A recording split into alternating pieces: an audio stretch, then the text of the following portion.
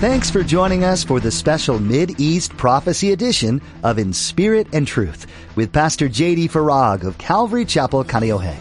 Pastor J.D. shares the Mid-East Prophecy update from an Arab perspective as he connects the dots of current events geopolitically with last days prophecies biblically.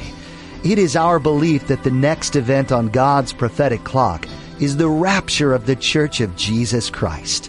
It is our hope that these Bible prophecy updates will not only ready you and steady you for His return, but that they will also encourage you to share the gospel with others in order that the rapture will not be as a thief in the night. In today's prophecy update, Pastor J.D. will share with you about what the Bible has to say about the end times.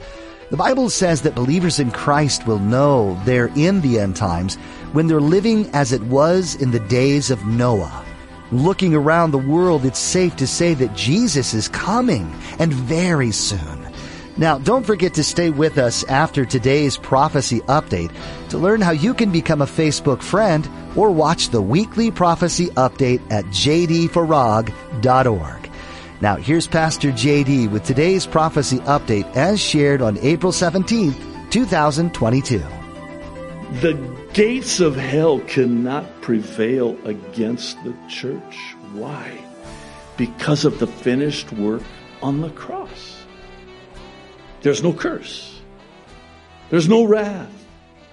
There's no anger. He took all of the anger, all of the curse of sin, all of the wrath on Him, and He went willingly to that cross.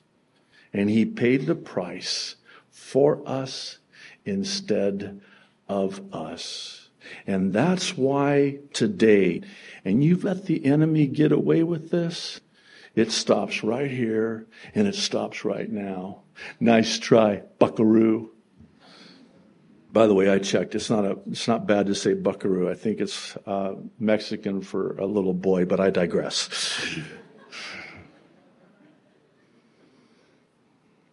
So this one last one, the Passover, which is what the resurrection is a celebration of because Jesus was the Passover lamb.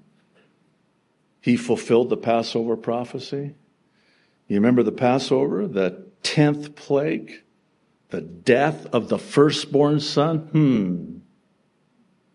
And if you had, by the way, I hope you'll stay with me and to the end. I have something so powerful I want to share by way of a testimony today concerning the blood of the Lamb.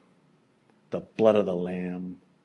So the Israelites were to take the blood of a lamb that was without wrinkle, spot, blemish. They had to inspect that lamb for 4 days. The exact amount of time that Jesus was on trial, found to be without sin, without blemish. And then they would take that lamb, that innocent lamb, and they would slit its throat and shed its blood. And they were to take a hyssop branch, interesting, a lot of typology there.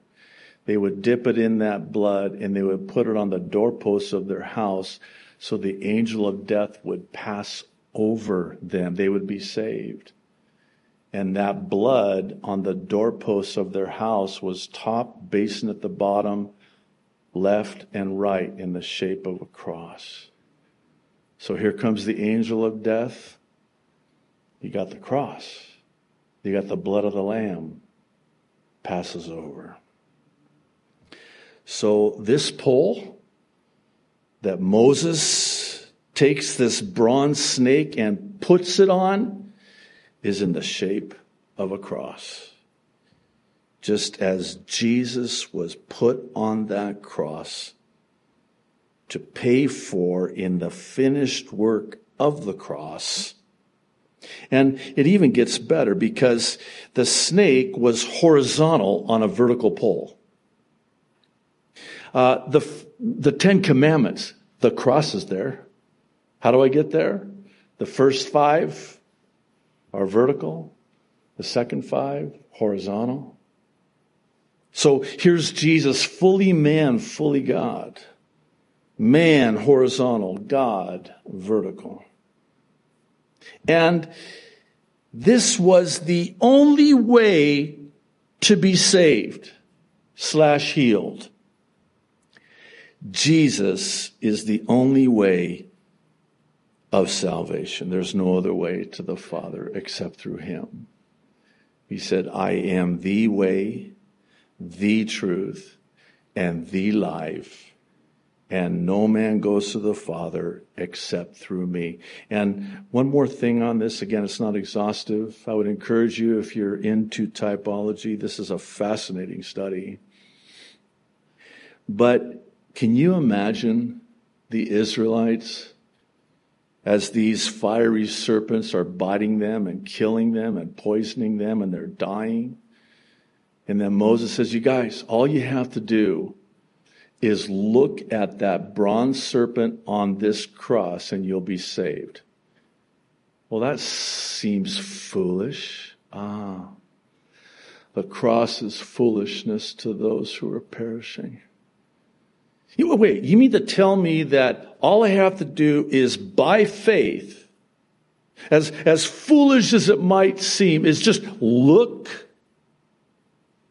to that serpent on that cross and I'll be saved? Yeah. Yeah, it's that simple. Seems foolish, yeah? Well, to those who are perishing, it is. One last one, and this is where we're going to kind of get into the matter at hand, if I can say it like that.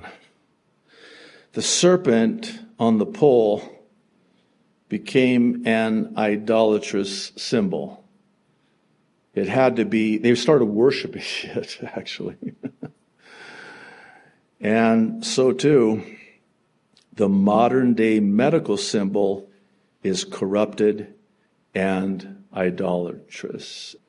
Notice, very interesting, 2 snakes. I don't know where these wings came from or what they're about, but it is one snake that is hanging on a cross. And they've corrupted it and turned it into that which represents modern medicine.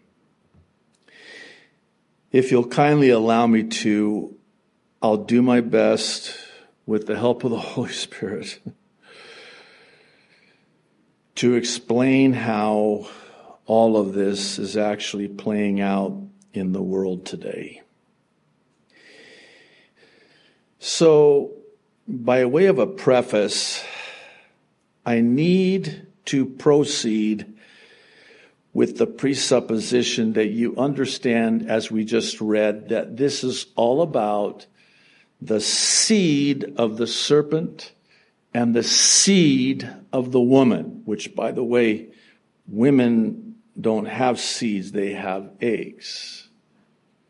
That is a prophecy about the birth of the Savior. The woman is Eve. From her seed would come this virgin birth, miraculously, of the Savior of the world that would ultimately and finally crush the head of the serpent. Are we good? Do you get that, right? This is between the seed of the serpent and the seed of the woman. Now, with that understanding, it's important to also understand that Satan has attempted from the very beginning to corrupt and alter the human DNA with his seed. Why? To render man no longer human. I know I run the risk of an oversimplification when I say this, but the reason Satan attempts to do this is so that the seed of the woman, Jesus, could not come from a pure human lineage. Were he to have succeeded, he'll never succeed. He's going to try again.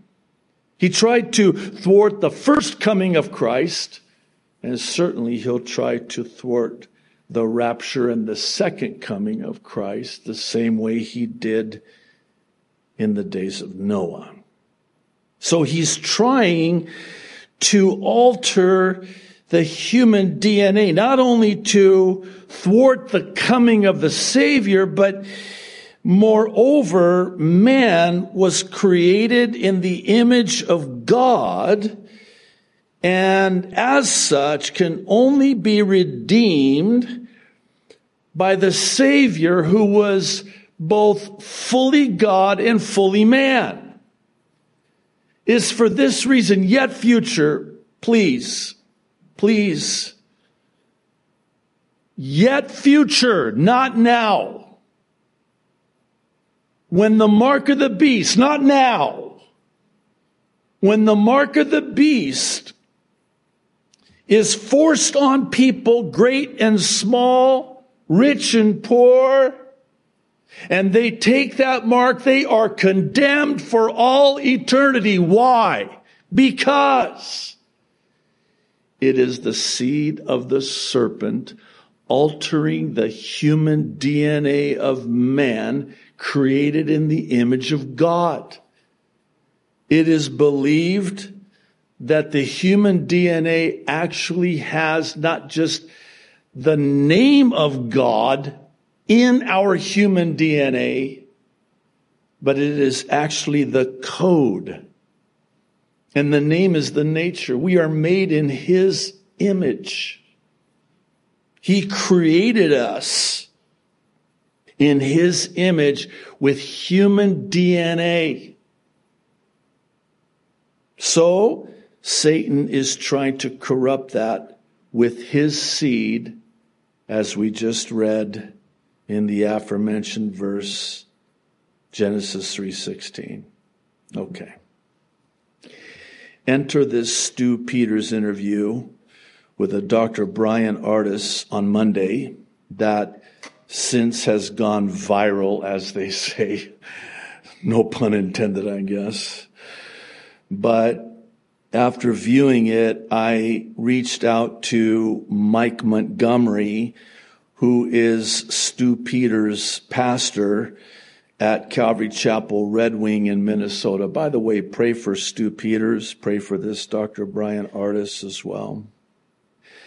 So I asked him to ask Stu on my behalf for permission to share this. I also wanted to know if there was a transcript. I wanted more documentation. And by the way, we've provided a link to this video and also others that I want to mention here in a moment. So for those of you who have not yet viewed this, I would really encourage you to do so. According to Dr. Ardis's research, there is compelling evidence that this so-called COVID-19 virus is actually king cobra venom poisoning. Now, for those of you like me who want to see the documentation and want to vet it, that's a must. We've also included links to Mike Adams' 3 interviews. It's about 3 hours in length. It's on Brighteon, and he goes into great detail with very detailed documentation. Now, please know that I've spent the better part of 3 days vetting this. Actually, last night I spent quite a bit of time on this as well. And while there are many questions that still remain unanswered, I have to say that his research and documentation seems credible. So, again, I would really encourage you to take the time for yourself and do your own research on this by virtue of the implications of this. Suffice it to say that if true, this is a game changer in every sense of the word. And for a number of reasons, not the least of which is what we just got done talking about, the scriptures we just got done reading. But even more importantly, what Jesus said about the days of Noah. Specifically, that it would be like it was in the days of Noah. In the days of Noah, so too will it be in the days of the coming of the Son of Man. So one need look no further than to, again, the book of Genesis to know what was going on in the days of Noah. Oh, Genesis chapter 6 says there was gene manipulation of the human DNA vis-a-vis the Nephilim to corrupt the human DNA. And this is why God destroyed and judged the world the first time, save Noah. And this is why we're told, and bear with me, I'll do my best again by the help of the Holy Spirit. He always helps me.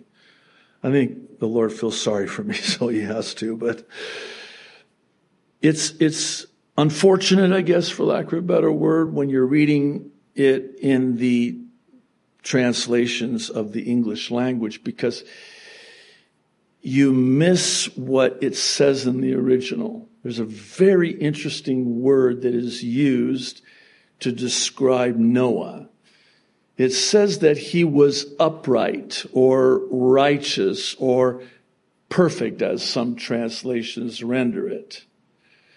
Well, that word in the original language of the Hebrew Old Testament is the word tamim. It's very similar to the Arabic word in my native language, tamam.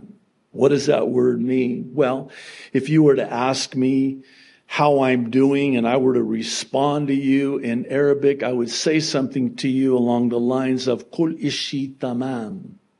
What did I just say? Everything is perfect, intact, complete. And then it even gets more specific, because of Noah, we're told that he was intact, tamam, tamim, perfect, complete in his generations. Again, unfortunate, because that word can be translated genetics. So let's read it like this. The reason why Noah and his family were saved is because their genetics were still intact and had not been corrupted or altered. They were still intact genetically. So they're saved.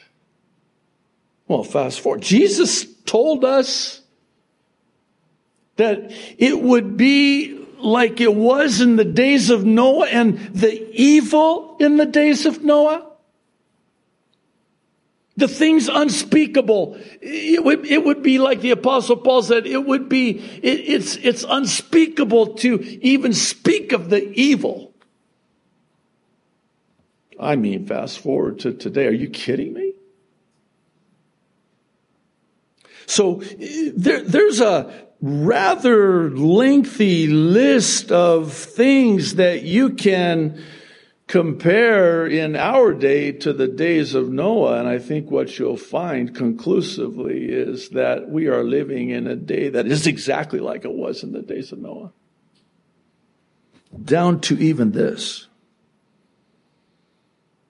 And doubtless there's going to be a lot of discussion, and rightfully so, concerning these findings.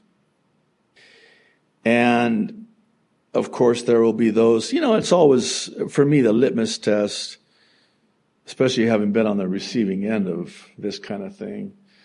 When you can't refute the content, you attack the character. Be very discerning, please, especially in this regard. absent evidence to the contrary, this could very well be exactly what's going to happen. And if that's the case, and this is like Jesus said, as it was in the days of Noah, then I ask you in all sincerity, as lovingly and as humbly as I possibly can, how close are we? I truly believe that we are so close, but I truly believe that at any moment the trumpet is going to sound and the dead in Christ are going to rise first. All of those loved ones that went to be with the Lord, absent from the body, present with the Lord, they're going to have their new bodies first. And then we who were alive and remain, Paul writing to the Corinthians in chapter 15, I think it is, verses 51 and 52, I'm probably wrong. He describes it as really a metamorphosis in the original language where we put off corruptible in the twinkling of an eye, not a blink, twinkling. I mean, it's a fraction of a fraction of a fraction of a fraction of a fraction of a second, to put it into perspective. We're going to put off our old bodies and we're going to get our new bodies. That alone. Can I get a witness on that one? We're going to get our new bodies. And we're going to meet the Lord in the air. Listen, what I'm speaking of here, and what I've been teaching for many years here, this is true. This is not pie in the sky. Again, no pun intended. Oh, we'll be in the sky. I hope there's pie. I love pie, but this is real.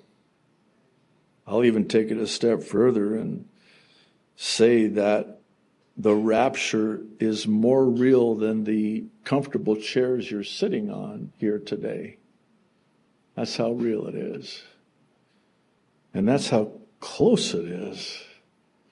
See, God doesn't want us to be ignorant concerning his return. And again, I'm kind of getting ahead of myself. But this is why we end these updates with the gospel, the good news. The gospel of Jesus Christ. And that's what the word gospel means. Good news. Your debt has been paid. You're free to go. Wait, what debt? What payment? I'm so glad you asked. Oh, you didn't know? No, that's the good news. Well, in order for the good news to be good, there must be bad news. Oh yeah, there's really bad news. I know this isn't proper English, but the badder the bad news is, the gooder the good news will be. And such is the case with the gospel. You've been listening to a prophecy update with Pastor J.D. Farag on In Spirit and Truth. Thanks for tuning in to study the Word of God. As you continue to learn about the things that are happening all around us and how that relates to the Bible, take some time to pray for this nation and for the world as a whole. How all the details will play out is still unknown, but God treasures the prayers that are offered on behalf of His people and the world around them. Continue to delve deep into God's Word on your own and gain some useful insight about these things in addition to what you hear from Pastor J.D. Are there some things that you heard today that really touched home in your heart that you'd appreciate some prayer over? We'd be honored to pray for you. Let us know what those requests are by going to jdfarag.org and then fill out the form under contact. Once again, that website is jdfarag.org. You can also find us on social media. You'll find links to Twitter, Instagram, Facebook, and YouTube on our website. And we encourage you to follow them so you can stay up to date with all that's happening at Calvary Chapel Kaneohe and In Spirit and Truth. If you're wanting to access these things on the go, we have a mobile app that's available for iPhone and Android users. Just look under the Resources tab. That's all we have time for today, but thanks for joining us. We look forward to our next edition, where you'll get the opportunity to hear more insightful things about the days that we're living in and how that intersects with what's been predicted in the Bible. Join us again here on In Spirit and Truth.